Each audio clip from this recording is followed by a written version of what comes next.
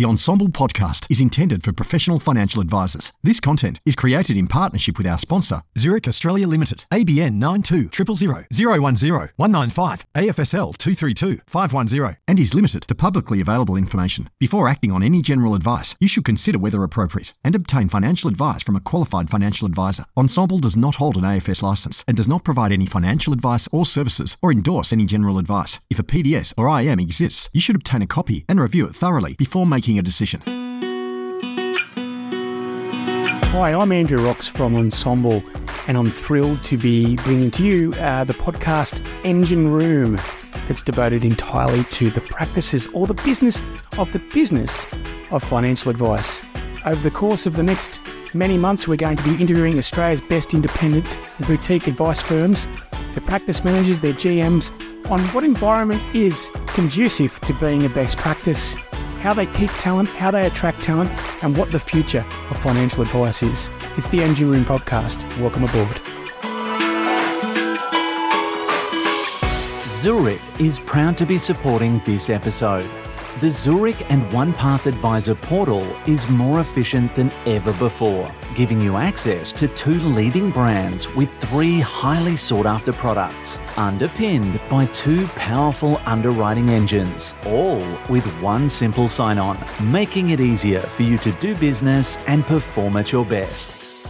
Hi, my name's Andrew Rocks, and welcome to the Engine Room podcast, a podcast where we lift the lid on practices to find out how they work, why people join them, why people stay, and what makes them successful. I'm really happy today to have Corey on from First Wealth, and I'm going to start with a dad joke as we sort of predicted at the beginning. So for an organisation called Ensemble, you can be the verse and I'll be the chorus. How does that work? No? Terrible start, isn't it? No, that works, mate. I know you've got 3 boys and I've got 2 boys with a 3rd child coming, and I'm all over the dad jokes. So, I think that's the right place to start. So thank you. Great. Well, we can simulate the said eye roll at the dinner table every so often. But I suppose we've had a good chat beforehand, and I'm really, really looking forward to this. You've got a great dynamic business in Verse Wealth. And I suppose I'd like to kick off with just a little bit about yourself, how you've come to be in the position you're in, and what made you sort of start this business, and more importantly, I suppose the real purpose of it. Yeah, sure. So I'll take you back to the start, Roxy. So got into advice in 2011 and started at CBA, which was, I guess in hindsight, the tail end of a well-documented bad period for them. And I kind of went into financial advice thinking it would be one thing, but then when I started, I realized at least where I was, it was something very different to that. I thought the role of the advisor, was when you sit down with, perhaps husband and wife, have these great conversations about who are you, what do you value, what's important to you, what are you trying to achieve, what goals have you got, what stresses have you got that are driven wholly or partially by money. And then when you know those things, then you'd work with people to help them build plans, make choices, put strategies in place, have investments, products if they need it, and so on. And that'd be, I guess, the nature of the relationship and the role. And when I started at CBA, it was really more so sales masquerading as professional advice. At that point, it was a real contradiction for me. I had a great experience there, and I learned a lot of things, and I think I sharpened my focus as to what kind of advisor I want to be and what kind of advisor I don't want to be. And I think in those 3.5 years I was there, I think I spent the majority of the time with the intention to leave and start my own firm. And, my motivation in doing that wasn't to, be self-employed or have all this, freedom that so-called business owners have. It wasn't to build my own client book. It really was to change what it meant to be an advisor and what it meant to get advice. And can I ask you, did you just think that you were going to go out there and start a little business, or what are you, 5? How many years on are we now? Quite a few years. Yeah, we started in 2015, so we're 8 years in now.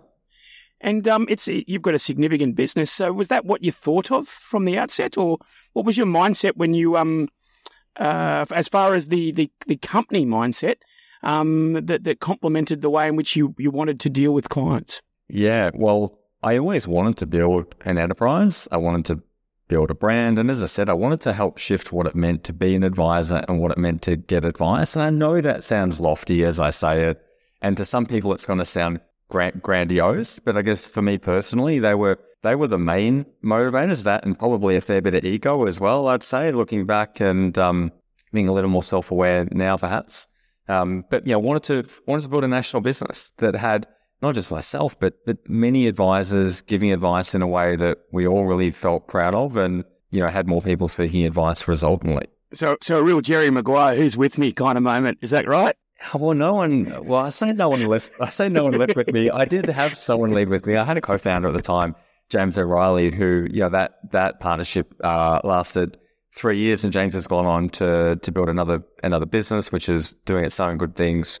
But we didn't go buy a client base. We didn't want to inherit any of the traditions of financial advice. And that was something we were saying at the time. We wanted to start with what we were calling it was a blank canvas approach and really start with the end in mind. Like, if this is the role of the advisor as we see it, like, what would the advisor do and how would we build a business around that? And it's taken like a really long time with a lot of work and effort and mistakes and so on to get where we are now. And I guess where we are now is, it's an evolved representation of like what we had in mind when we first started. And in relation to the type of clients and advisors that you desire to have in your business, what's the offering at Verse? Maybe just give us a bit of a high level of what it is that you offer. Yeah. So, firstly, in terms of who we offer it to, so our clients tend to fall into one of two camps. They're either high income professional families, typically 35 to 55. So, ambitious, time poor, good free cash flows. Until they pay school fees. Corey? Yeah, true. They might tighten it up a bit, but I guess they're not sure on what the right strategy is for them. They want to make sure their money's really working for them. They've got, they're in a really dynamic phase of life with a lot of competing priorities, and resources are limited, time, energy, and money. So that's one camp. The other camp is more the traditional financial advice client, the pre-retiree. They're kind of, early 50s to 67. One of the main motivations for reaching out is, hey, I need a retirement plan, or I'm thinking about retirement. I want to make sure I'm doing the right things now to make that a reality. So that the pre-retiree would be probably 35% of the new clients we're on board. And that high income professional, which is probably top 5% household income, would be, kind of 2/3 of the clients we're onboarding at this point. Yeah, that's what we're doing it for. I know you asked me a couple of questions there. So in terms of, I guess, the approach, so, we've built the whole client experience around 3 pillars, and they are values, intentions, and financial well-being. So values being the things that are really important to you. They could be family, freedom, health and well-being, balance, community, security. Intentions being the things you intend to do or achieve. So a lot of advisors will call these goals. So we want to travel, we want to upgrade the house, we want to have more kids, we want to start a business, sell a business, retire, work less, all those things. And they're the things that we'll strategize around, we'll plan around, we'll model out. The values are just a reference point for when they need to be for really important decisions a client might make. So example might be, client values, health and well-being, family, freedom. They're a 45-year-old executive making really good money, saving plenty of money, making really good progress financially. But those things are important in their life. They rate them out of 10, how well they're happening. It's a digital exercise. And they might rate them as like a 4, 3, and 4 out of 10. And it becomes really obvious to them that even though they're making good progress financially, it's not leading to contentment and satisfaction. So they're not making the right choices. And if they're not making the right choices, we're probably not giving the right advice. So that's why we just have the values as a reference point where they need to be along the way. And you may or may not know this, but this morning I went onto your website and I did my own financial well-being score, which was a very useful exercise, even for someone who's been in financial advice for a while. Would you like to know how I scored, Corey? Well, I actually saw it, Roxy. I was actually on the tram on the way in at lunchtime eating some sushi, and I saw that come in, and I thought, man, Roxy looks like he's doing okay. I don't think he needs any advice.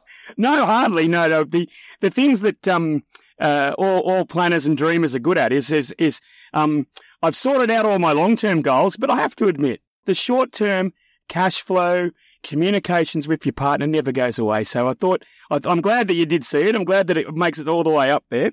But and it's a really good tool as well, and gives a bit of self-awareness. Yeah, thanks for saying, Roxy. And yeah, in terms of that, the financial well-being being one of those three pillars I was referring to. So, we think you can have a plan and you can have an advisor and you can have a strategy, but that doesn't necessarily mean you're going to feel as confident, as in control of your financial life as you want to.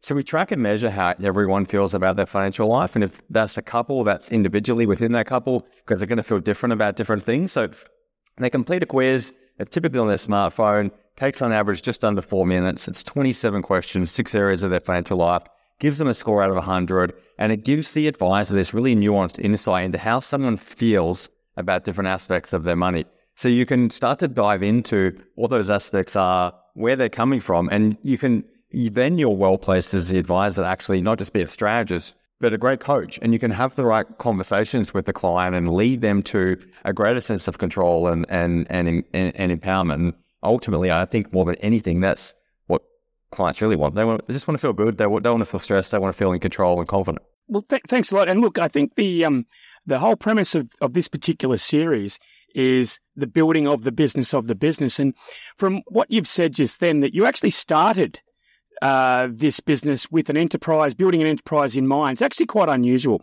The well-worn sort of path for financial services and financial planning businesses is the person who's really good with the clients, who starts off. They then realise that practice management, general management is something else, but it's quite unusual for someone who straddles both and enjoys straddling both. So I'm just going to sort of change up the gears here and maybe just get a bit of for everyone listening, you've mentioned how you treat your clients, but let's lift the lid and find out how you actually, how you can actually deliver for your business. So maybe just give us a bit of an idea of the organisational structure in your business and just how that marries up with the way in which you want to deliver to your clients. Sure. Well, I think the first thing to note is that we've got our own AFSL and we're independent. Both those things being important to us, the AFSL for the autonomy and the independence, I guess, just being an in-part representation of how we think advice is best done when those conflicts are removed. In terms of the organisational... Sorry, before you go on, Corey, just in relation to the AFSL, I love asking this. Do you have an external person who helps manage that business, or do you run it yourself? Yeah, so we've got our head of operations / head of compliance within the team, Daniel, who's brilliant, by the way. Shout out, Daniel. Externally we've got Gail from RMGC based in Perth as our compliance consultant, who I know also works with some great businesses. And if anyone's looking for a great compliance consultant and you're thinking about getting your own AFSL, I'd absolutely recommend talking to Gail. Awesome. Thank you very much. I always like to ask those questions because it's if your AFSL is not structured properly and your governance not structured properly, it's very difficult to be able to deliver. How all said. So in terms of the organisational structure, Roxy, and the team's evolved a lot in recent times. We were a team of 5 about 2.5 years ago. We're a team of 18 at present. We've got myself that's evolving into the chief executive role. We've got Daniel Donovan, who's our wonderful head of operation. And at this point, we've got 6 advisors on the team. 4 of those have started in the last 9 months. We've got another one hopefully coming on board next month as well. We've got 3 associates in the team supporting those 6 advisors. We are a little bit associate heavy at the moment. We think we can probably run on a ratio of 3 advisors to 1 associate based on the current roles and responsibilities. And we've also got 7 teammates in the Philippines. So we've had Philippines teammates now for almost from the get-go, mate. Going back about 5-6 years ago, we started, and I don't like the term outsourcing. We've got Philippines teammates and they're really integrated into our team, into our culture. They're high performers with high standards like the rest of the team. And they do our power planning, they do our implementation, and they help a lot with the onboarding. We get a lot of leads. We'll probably touch on that, as well as the management of what we call the journey service, which is in normal speak, ongoing service. And that's the makeup of the team at this point. And do you mentioned that you've got six ARs, but quite a few have come on recently. and you've just threatened on an open carriage that you're about to make the AAs do more work because you're going to mix that ratio up. Do any of your current associates, is that a sort of a path that they move into, advice through a PY? Is that something that you envisage? Yeah, definitely. So the most recent associate we hired, Tiana Rhodes, who started last month, has just finished her PY just before she came on board. She's got the intention to be an advisor not too far down the track. We've got the same intention for her. One of our associates has just been promoted to advisor. So he'll go through a transition where he's in kind of like a hybrid role over probably 12 months before being a fully fledged advisor in terms of his time. And we've got another associate named Stu, Stu's been with us just over 2 years. We all love him to death. And his first role in advice with the intention to be an advisor himself. He'll start his PY on 1 July with the view to once that's done, him, hopefully soon after, beginning to move into the advisor role as well. So it's absolutely a pathway, but it's one we're kind of building over time as well. I've got 2 questions to ask, and the first one is, well put. The people who are working for you who aren't necessarily working out of your office or might be working from a different country, that is part of your global team. And a quick look on your website, it looks like you've got a one team, one dream philosophy there, as far as having them there and making people, if you want to create a culture, which we'll touch on later, then it has to be one in, all in. It can't be a 2-tiered one. So congratulations on that. And then my burning question is, with all of the internal promotion, with bringing on new advisors, where the hell are you getting your clients from? Yeah, so we've got, at this point, I think a really effective digital marketing strategy. So like I mentioned to you when we were chatting recently, we're getting... this is only going to be between you and I, mate. Don't worry about it. Just tell me how you do it. No one else is going to figure it out. Yeah, so I'm not apprehensive about that. But at this point, we're getting around 130 to 160 leads and referrals a month. A lot of those, the lion's share of those, come online, and it's through a combination of sources. We do a lot of advertising across Google, other search engines, social media, and so on. And that doesn't get you a lead; it gets you traffic to your website. So then you've got to be able to convert traffic to inquiry at a good rate to make it an effective strategy.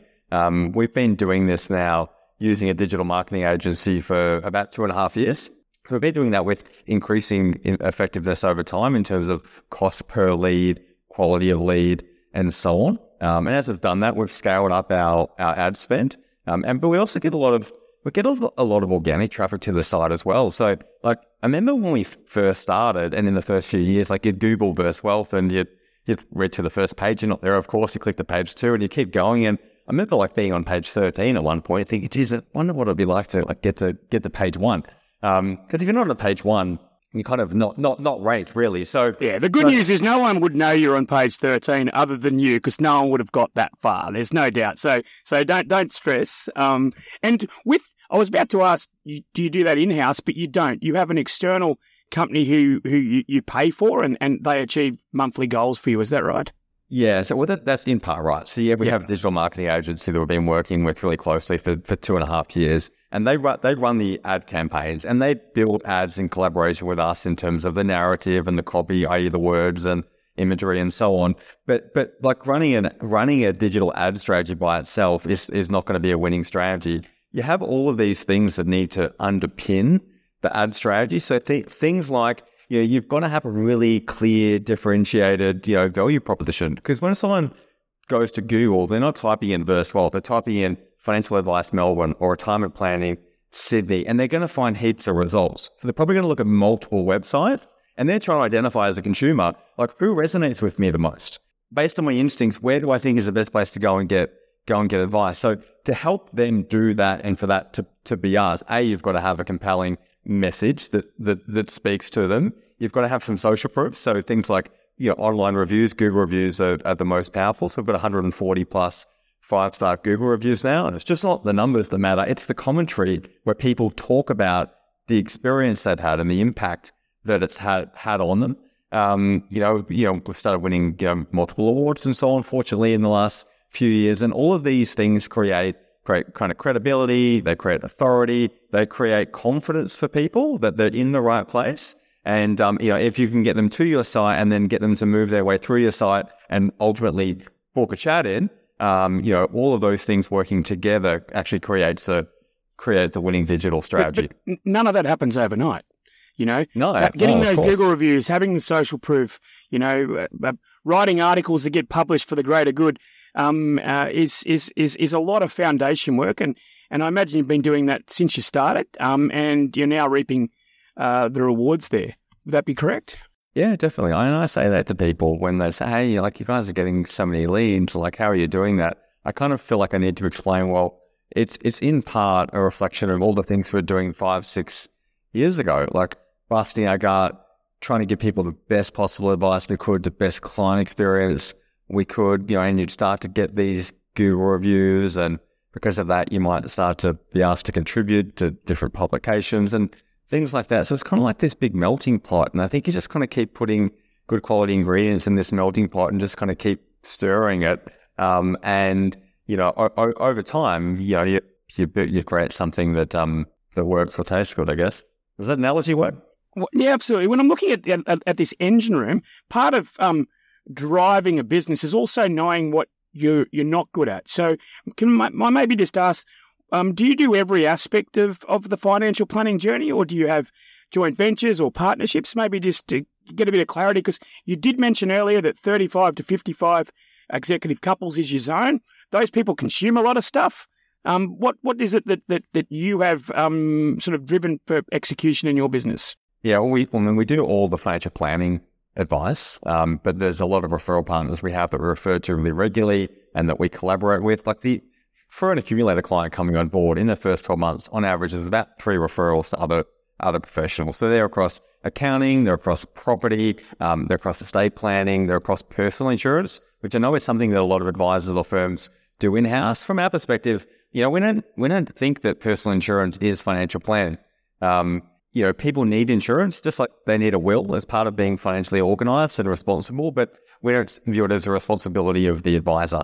The advisor's job is to help the client set goals, set intentions, put strategies in place, make those choices, and so on. So we've got some great partners around insurance that we refer to. The one service we've recently bought in-house is mortgage broking. It's so closely correlated to the plans and the strategies of a lot of our clients. So as of September, we brought Tim into the team, and that's been, I think, an improvement to the client experience by streamlining it and just creating more collaboration between the advisors and, in this case, our mortgage broker. And do you find that from the clients really expect that? Because they don't know what they don't know. Quite often you would be the first planning experience for a 35-year-old potentially. Do you feel that sometimes they just expect that you would look at their debt? I think to a degree. I mean, I think that, like you said, they don't know what they don't know. And they're coming to us saying, hey, here's the resources I've got, and here's what's important to us and what we want to achieve. Let's work backwards from there. That's how we think about it anyway. And I'm pretty sure that's how most consumers think about it. So then our role is to go, okay, well, in helping you achieve that, here's what we can do, but here's what you need done by others. So we're going to link you up with those others, and we'll collaborate with them to make sure we execute on the plan. Oh, well, shout out to Tim, mate. It's going to be a fun time joining a dynamic team that's growing so quickly. I just might change gears for the moment, and I'd love to hear what's the tech stack that Verse Wealth uses. And I've heard whispers that you've experimented with video SOAs. So maybe kick off with the tech stack and sort of how close to that unicorn moment of video and user-friendly SOAs have you got?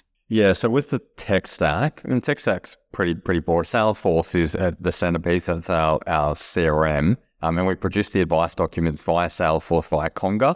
We use Zoom for virtual meetings. With the AFSL, we take a lot of payments ourselves. So direct debit payments from bank accounts and trusts and so on are done by Stripe. Calendly is used for all online bookings. Typeform is a very integral part of our client experience. So what does Typeform do? You're quite passionate. What do they do? Yeah, no, well, it's online. It's simple, sexy, elegant online surveys, Roxy. So we'll use it for things like investment preferences, i.e., a version of risk profiling, pre-meeting questionnaires, a financial life snapshot that someone that's booked in an introductory chat via our website will complete before that introductory chat. And we use it internally for things like questionnaires before teammate/performance reviews. So we use Voyant for modeling, which came out from the UK only about 15, 18 months ago. You were part of the beta testing phase. It is the best, simple, easy to use, dynamic modeling software that I and our advisors have seen by a mile. And I haven't seen good modeling elsewhere. So maybe it exists, but if you're looking for a better modeling solution, we'll absolutely get in touch with the team at Voyant. That's Voyant. Digital client agreements all done via Quilla. So they're all templated. They take about 60 seconds to do. And then you've got the ancillary stuff, things like MailChimp for email marketing, Xero, Trello for Kanban boards. And, and we use ScoreUp for the financial wellbeing quiz to track and measure how people are feeling about their finances. So there's a bit there, but I guess they're the main things that we use. You sound very passionate, and a shout out to Voyant. It sounds like the only sort of individual with a better model strategy is Leonardo DiCaprio as we speak. So I'm not sure it's the same vibe, but that's debatable and subjective. I'm sure not all of our listeners will think that he's doing well with his modelling strategy, but yeah. I thought I'd change gears there. And what about video SOAs? This is I see a fair bit of this on LinkedIn. People are talking about it.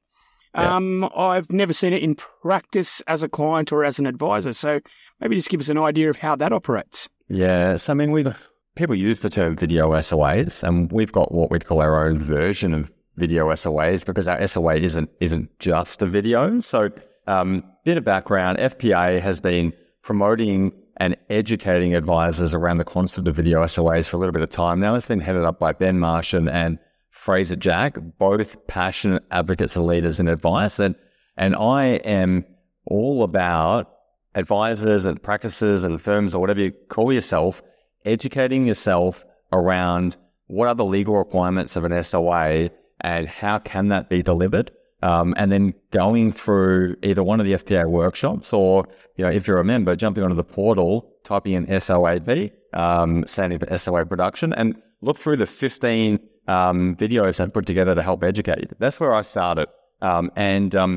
This was November last year. We launched our own version of video SOA. So without making this too long-winded, Roxy, in short, instead of our SOA being what it had been in the past, which is this long 80-page jargon-laden document, detraction from the client experience, full of duplication, unnecessary content, and so on, that you don't feel proud to give to a client, we've replaced that with our SOA is now a digital folder. So think like a Dropbox folder or a Google Drive folder, and that folder is called Statement of Advice, Andrew Rocks, right? And within that digital folder is a number of different documents that work together to satisfy the criteria of an SOA. So in terms of the things in that digital folder, we have the video recording of the meeting, and we have a document called a Summary of Advice, which is like this super condensed version of what you would think a normal SOA looks like. So it's a PDF, but instead of 15,000 words, which is what we had, it's 3,000 words. There's no jargon. There's plenty of pictures. It just gives the client the valuable stuff, nothing more. And that goes into that folder along with PDSs and slides from the meeting. And is this where your operations team really do a bit of the heavy lifting? Is that prepared in conjunction with the advisor and the associate and your team abroad? Yeah. So there's a few people that have involvement in putting that together. So our power planning team puts the summary of advice document together. The associates give them all of the inputs they need to put that document together. The associates will also put the modeling together and record a video of the modeling to show the client how on track they are for their intentions, what their financial future is looking like at this point in time. And they'll record a video that goes for about 10 minutes, and they will send that video along with the summary of advice to the client a few days out from the meeting with the advisor to say, hey, you're meeting with Stevie Jade or Ellie or Hannah or Lucy or whoever on Friday. Have a read of your summary of advice. Watch this video to walk you through the modeling. So what that means is when the client gets to the meeting, they're pretty well versed, pun intended. You said you'll do the chorus. I'll do the verse. There you go. That's one all. One all. Yeah, one all. And it means the meetings can be a lot shorter as well. So but the last one to touch on there is, I think when people hear the term video SOA, a lot of advisors immediately think, oh my God, that sounds crazy. That sounds risky. What about this? What about that? What about this? What about that? so much of really what happens already in the client-advisor conversation is what's meant to go in a video SOA. Here's your goals. Here's my recommendations. Here's the basis of my recommendations. Here's the concessional contribution you should make and how much. And the benefit is it's going to save you this much tax, move you towards your retirement goal. Disadvantages are preservation age and not having access for a period of time, 15% contribution tax. Just by explaining that verbally, you've covered off like 6 of the 8 SOA requirements. And if that conversation's just recorded, you're 70, 80% the way there. So you don't need to go and duplicate all of what you already tell the client in your meeting in a long-winded 80-page document. So, and thank you for that. And your passion, it's really, really evident, Corey, when it comes to that. And quite often you want to build something that you'd like to receive as a client, and it feels that way with that. Now, I'm going to talk about the people and the culture in your business. And before today, you sent me through your culture deck, Verse Culture Deck. It is an awesome document. It goes through lots and lots of different things. I've actually got open a page here, one of my favourites, which I'm sure you're going to regale us on the structure. But a couple of things here that you mentioned is team first and team last. There's a few things here. Leave your ego at home. Be open-minded to your teammates' ideas and perspectives. That's a real change from the command and control kind of top-down approach. And I love this one. If you need to shovel shit, get a shovel, right? So with that particular highly professional and not lowbrow at all kind of entrance, how is it that, well, why do people join you? Why do people stay? Why do people grow with First Wealth? Yeah, well, there's a lot to unpack there. Firstly, just in terms of the team first, team last value, one of our 5 values here at Verse, the things you were just kind of reciting there are the guiding principles and behaviors. And every value has guiding principles and behaviors. And the idea behind that is, I think in a lot of organizations, values are just kind of things that they're words that hang on a wall. They're ultimately largely meaningless. And I think that's in part because they're not committable. Like if your value is like innovation, like how does someone like do innovation every day? Like how do they keep that front and center and how they kind of show up and how they make choices during the day? So the guiding principles and behaviors are designed to make the values committable, but also aspirational as well, because you don't live them perfectly. They are us at our best. And those guiding principles and behaviors, as a team, we come up with it. So they're not all my words. If you need to shovel shit, get a shovel. That was Daniel Donovan, a head of operations, came up with that guiding principle. And that really was born out of the fact that, we've just been through COVID. We had some hard times. And sometimes you've just got to do the things you don't want to do for the team. Dig your heels in, grit a little bit, grind a little bit. And, that was the language that he put forward and we agreed upon was a representation of kind of what that meant. Nothing's below you. So you're going to jump in there? Sorry, no, I was just going to say, look, I suppose to wind it back, what when you started this business, always dreaming that, or always anticipating that it was going to be an enterprise that had people, what does culture mean to you, and how do you integrate it? Because as you pointed out, slogans on a wall are just terrible. How does it play out in everyday life at Verse? Yeah, so in terms of culture, how do we think about it? I mean, I think for so many people, culture feels wishy-washy. And, unfortunately for a lot of people, I don't think they've ever been part of a great culture. There's not enough of them at this point. But for us, I mean, really what culture is, it's just what it's like to be at Verse. That's what the experience is here.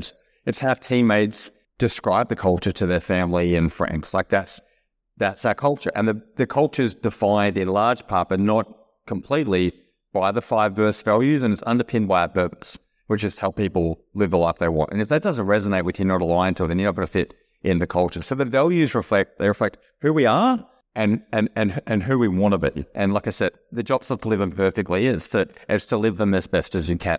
Well, the floor is yours. What are your 5 values? Yeah, so 5 values are total transparency, team first, team last, client obsessed, make it simple, and never settle.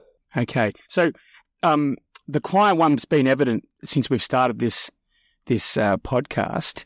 What was the one immediately after the make it simple? Is that right? Make it simple and never settle. Never. So from an operational perspective, making it simple has to start in making it simple for your own team members. How does the company and yourself in your role, what things do you do that makes your advisors and associate lives simple or more or easier on a daily basis? Yeah, a few things there. One is having a commitment to always refining and improving our processes and systems. So I think as you grow, you can't grow without chaos, without having really good systems and processes, and they've constantly got to evolve because the business will evolve. And when we think about processes and systems, we always think about simplicity. So we're always, as best as we can, and we don't do this perfectly, mind you, but always trying to look through the lens of, can we make this simpler? Can we make it shorter, easier? Can we make it more follow your notes? And when we think about pairing the systems with technology, because quite often they go hand in hand.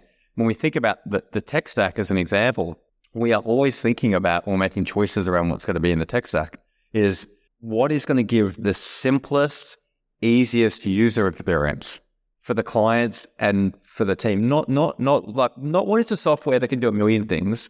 What is the software that does the 2, 3, 4 things that we're going to do all the time and does them so well that a 5-year-old could follow their nose through it. So yeah, I think it's the combination of that kind of thinking that helps us kind of keep things simpler. And how do you I suppose get some perspective on how you're going? I mean, I ran a business in financial services for many years, and you mentioned that you're constantly open for innovation and whatnot. Who do you take advice from?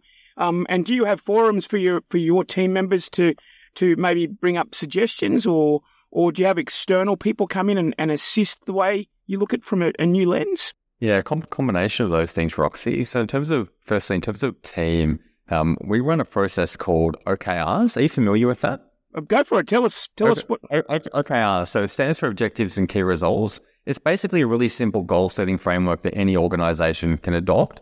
It was made famous by Google because they've used it pretty much from day one, and now it's used by companies everywhere, LinkedIn, Airbnb, Netflix, etc. And the idea is basically you set goals as an organization, and then you say, okay, well, if that's the goal, we need to know whether we're achieving it or whether we're on track to achieving it. So it's got to be measurable.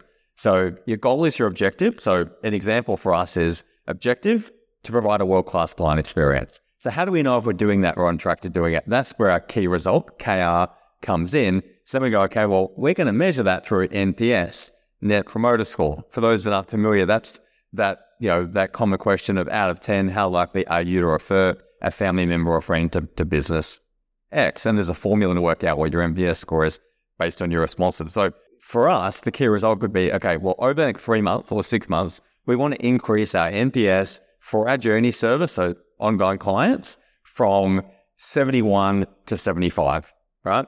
And then we work backwards from there to go, okay, well, if the goal is to move it from 71 to 75 in the next 90 days, what are the actions we think we need to take to improve the quality of the client experience to see the NPS rise to that level? So as a team, we'll sit down and say, hey team, the KR is to go from 71 to 75 for the NPS here. Let's all take some time to give thought to and come up with our ideas around how we improve the client experience. And then we bring those ideas together in a democratic way. We vote on, we share them. We vote on them, and we do this digitally as well because we include Philippines teammates where we need to. And then that's really awesome, by the way. The democratization.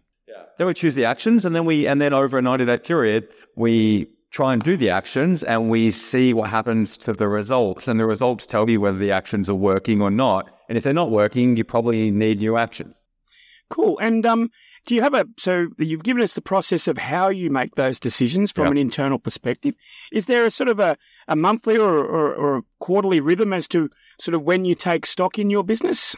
Yeah, there's a monthly, quarterly, and annual rhythm built around the OKRs. So we'll have annual objectives, and we will update the key results either quarterly or half yearly.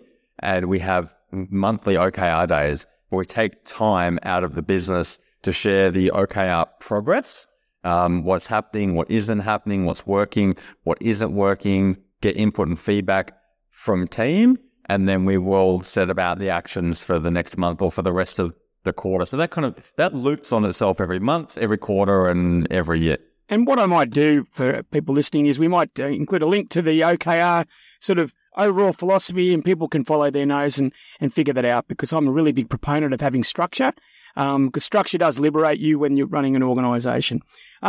So this particular culture deck that you've done, when did you start that? Is this a recent? And if I suppose the other one is, let's say for instance, I'm looking to join your business. How do you profile sort of who gets let in? Okay. So the culture deck, we put that together about 6 months ago now, Roxy, and I initially got the idea. It was inspired by Netflix. People and culture is something that's always fascinated me, and I've always felt like it's the foundation of a great team or a great business. And so I've always been curious and tried to educate myself around it. So Netflix is a culture that I really admire, and I came across now about 18 months ago their culture deck, which just gives anyone that doesn't work at Netflix this really great insight into what is life like at Netflix. Like, how do they define their culture? What happens in there? What kind of people, do they invite in, and who survive, who don't survive in there, and so on. So I thought, what a great way to give people that might perhaps want to work at Verse an insight into what it's like here. So it was primarily built with the hiring process in mind, because we've really begun to accelerate the amount of hiring we're doing. We put this together, as I said, about 6 months ago, probably 9 months ago, actually. And by the way, it sounds like it's going well. You mentioned you've taken on 3 or 4 advisors, and this is a really super tight talent market at the moment. So did you interview many people to get to 4 or 5 advisors? Yeah, well, we've hired say 4 in the last since 1 July, and I counted the other day. I've actually interviewed 35 financial advisors across Melbourne, Sydney, and Brisbane. So we are proudly really selective around who we let in, and we have over time. Coming back to your, I think, other question around the hiring process is, we've kind of thought about the hiring process more so now, kind of like the client experience. Let's create, one client experience. Let's create one hiring process that everyone goes through, and it's constructed in a way to maximize the likelihood we get the right person on board. So, and I think that's the process we have now, which I'm about to kind of step you through. It's been born out of mistakes more than anything else. Hiring. Tell me about your mistakes. This is the fun part. So, because quite often, the journeys, your life lessons and your learnings. What mistakes in talent acquisition and retention have you made that really have instructed you to move into this new phase? Yeah, I mean, the simplest way to say the mistakes is not hiring the right people. I think initially with this focused on culture, I didn't have enough focus on the role itself, and were they equipped and do they have the capabilities and all the experience to actually excel in the role itself? More so thinking simplistically about, well, if they're aligned to the culture, we'll figure the rest out. So I think that probably meant we didn't have the right ones on some of the seats along the way. There's to stop, you got culturally aligned people, but you might have been off the mark on the role that they were going to do within your culture. Yeah, correct. Yeah, and just maybe they just didn't have the capabilities to do that role well. Yep. Maybe they weren't in the right role. And I think about like an advisor hire we made a couple of years ago now. Got the advisor on board, and we didn't have the robust hiring process we have now. And the steps that if they had gone through that process now, they wouldn't have got through. We ultimately wouldn't have made the hire. But we had that advisor on board. We were having some clients that really weren't happy in a way we had in the past, and we had to let that advisor go, which is a really crummy experience for them, a crummy experience for us. It's a hard part of business. But we learned from that by making the process more robust. So I guess to run you through what the hiring process is, like once we get introduced to a candidate, often through a recruiter, but not always, the first interview is with myself. It's typically a coffee. It's a Zoom if they're interstate. It'll go for anywhere from like at least an hour, sometimes up to 3 if like we're hitting it off and we've got the time. And I'm trying to get to know them personally, understand the story of their career. I will have sent them the Verse culture deck beforehand. So they've got Right. like 126 slides they can consume around the culture, the values, the hiring principles, the operations, the tech stack, the license, the investment philosophy, client experience, all that stuff. So it means that I don't get the same first 20 questions every time. And if they haven't read your culture decks, normally a pretty good indication of how you're not doing a long meeting with those candidates. I'm not sure that's happened. I mean, I've had a few times where people have read the culture deck and said, "Hey, thanks for that. I've had a read through. I don't think it's the right fit for me." I'm like, great, that's saved them the time. Yeah, save them the time, save me the time. So do the first interview, and if that goes really well, then what we will do is we'll have a cultural interview, which is a really important part of our business. We've done it from day one. So the cultural interview, I'm never a part of. The candidate will meet with 3 verse teammates, typically in different roles, and they'll have a coffee with them for typically 75 minutes. And the whole idea of the cultural interview is the teammates at Versi are trying to assess, is this person going to fit in our culture? Are they going to live their values well? Are they one of us? Like in their head, asking simple questions like, is my life going to be better if I spend 40 hours a week with this person? Because if the answer to that question is, I don't think so, or probably not, then they're not going to be a fit. So at the end of that cultural interview, the teammates will have a conversation amongst themselves, and the question really is like, are they a cultural fit? And if anyone says no for any reason, and I mean any reason, we won't hire them. And it's our commitment to them, and it gives them this sense of ownership, which they should have over the culture, because it's not mine, it's ours, and our job is to not just grow it and nurture it, but protect it as well. So we do the cultural interview, and that's a chance for the candidate to ask the teammates anything. I'm not there, and I'll always say to the candidate, here's the cultural interview you're going to go into next. Ask them everything, right? What they love, what they don't love, what's been the most difficult time, are they supported, are they not, what would they change, what's the leadership like, what happens when they feel overwhelmed, because you want to know these things so you can work out whether it's the right place for you. Do you feel like, I get this a bit from people, do you feel like that sometimes you want to hire people that share the same kind of personality as the types of people that you're attracted to, but may not be fit for purpose for that particular role? It feels also like you've got a verse jury duty, and that you nervously sit outside and someone comes and gives you a piece of paper saying it's thumbs up or thumbs down. It must feel quite weird to have, be rooting for this person. Oh, geez, I hope they get through, only to be told that, sorry, no cigar. Well, it's happened before. I mean, I don't want to take up the time of my teammates to go through that process if I am not very confident they're going to be a cultural fit. But there's been a couple of occasions where I've thought they probably would be, but someone or all of them have come out of there and said, I don't think they're a fit for this reason. So I'm like, okay, great. I'll call them up and I'll let them know we're not moving them forward. So that's the cultural interview. If they get through that, Roxy, I'll keep this succinct.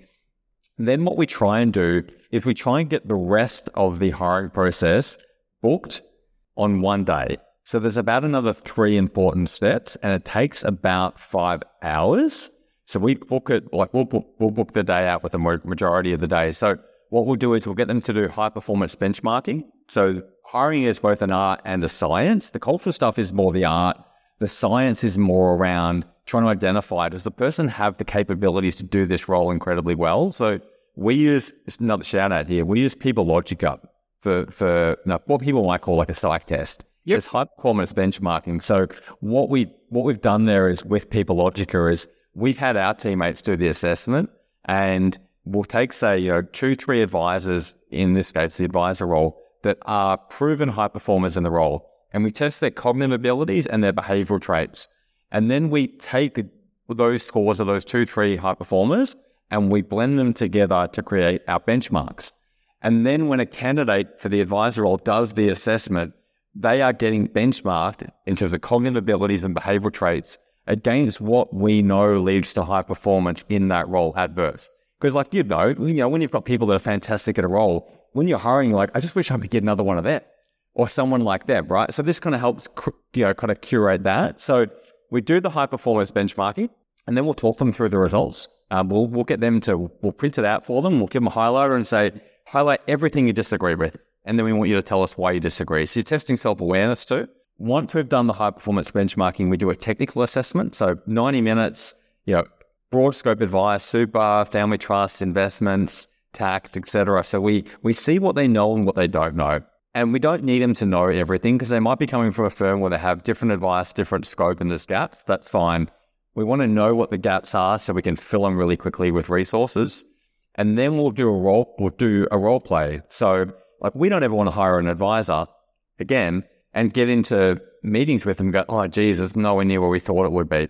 So we do role plays. It's not real life. It's a little bit icky, but it helps us get a sense for how do you engage with your client? How do you navigate that advisory type conversation? How do you kind of hold the room with the client? How might they feel in your presence, kind of going through the process with you, even though your process now looks different to our process? So that all happens on the last day. Look, my observations there. The first thing was I was thinking that you said the role plays are a bit icky, but probably I would lose the fake moustache and wig. It would just be more natural.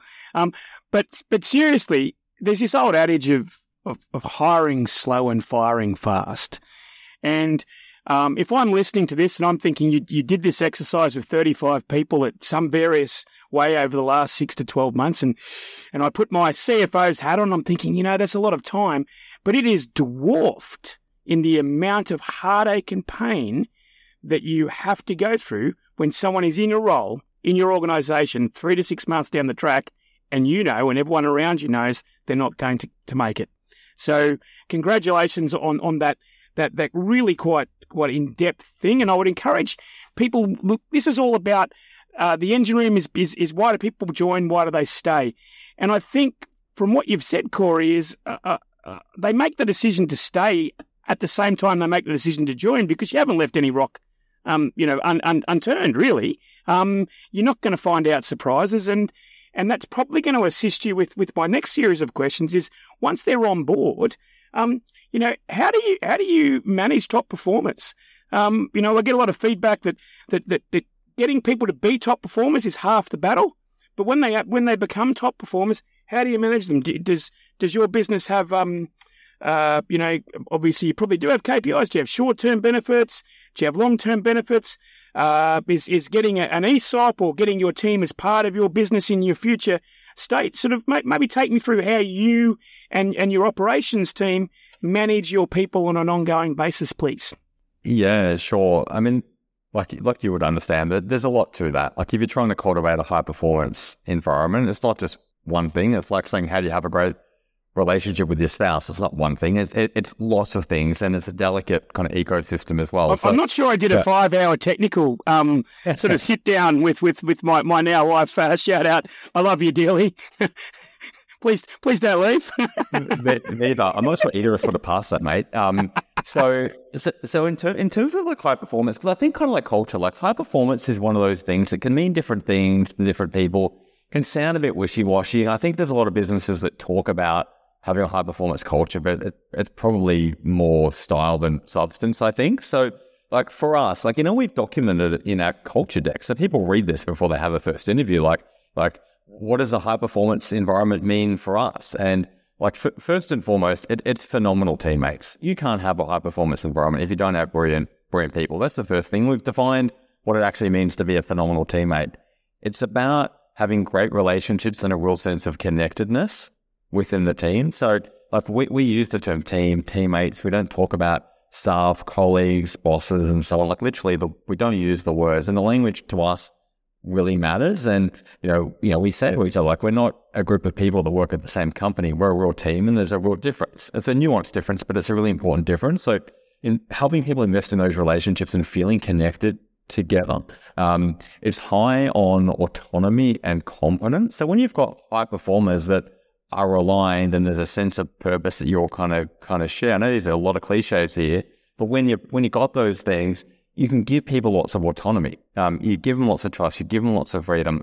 They can put ideas forward. Like it's what we would call transparent yet psychologically safe. They can say, I don't agree with this, or I want to challenge this, or I'm feeling this way, or I'm feeling overwhelmed, or Corey, I don't think you handle that meeting with the team very, very well then, and I'm not going to get my back up. I'm curious. Great. Tell me more about it. What do you think I got wrong there? Later on, I'm going to ask you whether your management style has changed, but the actual when I read your culture deck, it isn't just wishy-washy. You get into significant depth. Nothing is by chance. You've mapped out your processes, your workflows. So in many respects, you've set your team members up. You've created an environment where they where they have the tools to succeed. And the next step is, the motivation. So you've got the old tools to succeed, which, whether you call it a carrot or a stick. But how does Verse then celebrate success? Yeah. So, good question. We have different rituals in the business.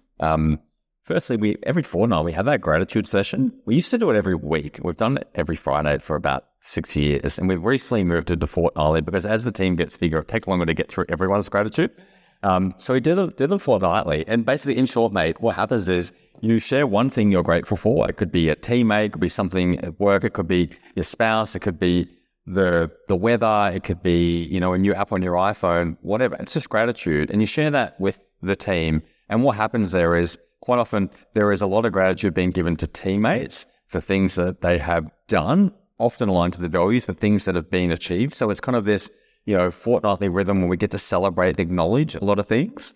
We also have our monthly CEO update. So every teammate is in there. They complete a short survey, which is on Typeform beforehand, and they get to share, what they think the wins have been.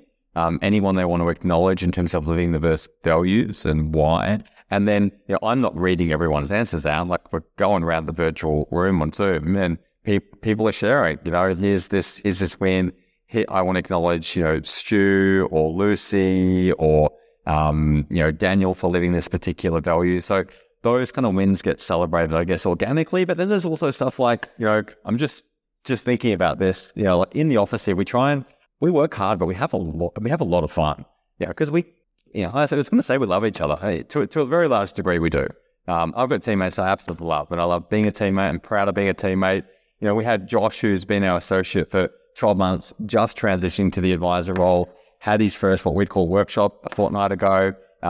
We could see that the client agreement got signed digitally during the course of the meeting. And when we noticed Josh was walking down the hallway to come back into the office, we call him Ooh-ah. For those that are Aussie cricket fans, they would know Glenn McGrath. Yep. And the old Glenn McGrath, Glenn McGrath. We sing Josh McGrath, Josh McGrath when Josh does something great. So Josh walks into the office, I'm sure feeling great. Like this is a milestone moment in his career. And we all just jumped out of our chairs and started chanting like we were a high school frat house. Josh McGrath, Josh McGrath. And it was just this kind of 30, 40 seconds of just kind of pure fun and joy, something he'll remember. And it's finding little things and little ways to celebrate, all the wins along the way. Because there's so many good things that are happening amongst all the challenges. And you've got, from what you've just said there, you've got some people that are working in the office, some people that are working remotely or in a hybrid. Is that typically the expectation in your business? Yeah. So, we've done a lot of remote working in recent years. So we've got 7 Philippines teammates. We're all at home through COVID, particularly because we're primarily a Melbourne team.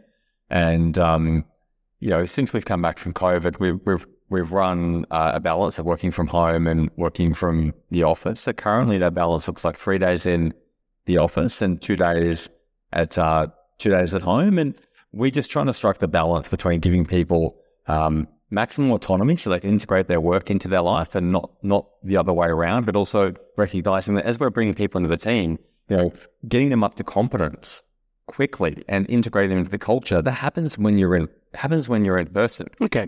And these relationships they're built in person.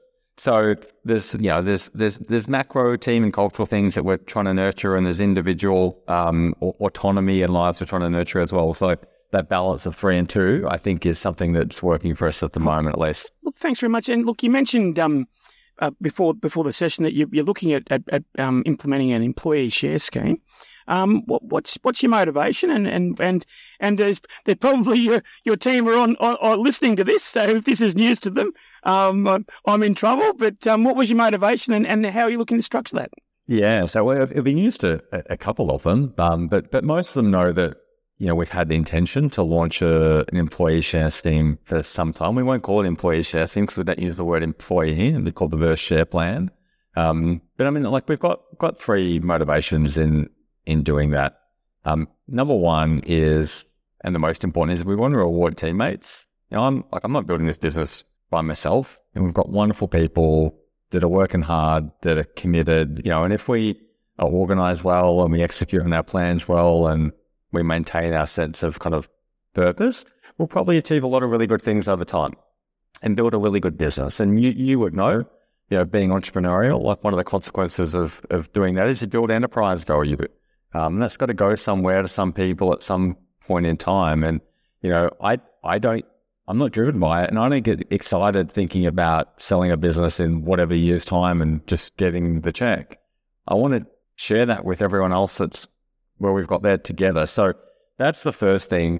The second thing is it adds an extra layer of alignment. We don't need the alignment per se, but it adds another layer of alignment, I think, in terms of just how people think more broadly about the business. And number three is to attract talent. So labour market's really tight. In financial advice in particular, we've gone from 26,000 advisors to 15,000 in the last couple of years. And, I think for most firms, it's really hard to attract great people. I mean, we've got to do a lot of filtering, a lot of interviewing to find those great people. And, sometimes they're coming out of really well-established firms, where they're making really good money. And I think particularly for, great advisors, for a lot of them, they feel like the next natural step in their career, once they've got a good client base, they're making good money, is to have a stake, to have some equity, to have some skin in the game, whether that comes with decision-making, powers or not. So I think as a tool to help attract the best talent in advice, which, we kind of don't shy away from, we think it'll be supportive in doing that. That's our hope anyway. And look, that's the premise for the Engine Room podcast is in many respects to give talent who are out there a real window into what you're all about and from the horse's mouth and we want to get the best quality people gravitate to the best environments so that as Ensemble we can promote the positive evolution of financial advice. And when I suppose a couple of final questions there as far as the vision for the future, and I want to ask it in a few ways. So you've got a business where you've got an operations or a general manager or a practice manager. You've got people in accountability streams, and financial planning has really come from a cottage industry. So ironically, it was a cottage industry that also had the biggest banks in the world involved in it. But where do you think the enterprise of most financial planning businesses is heading?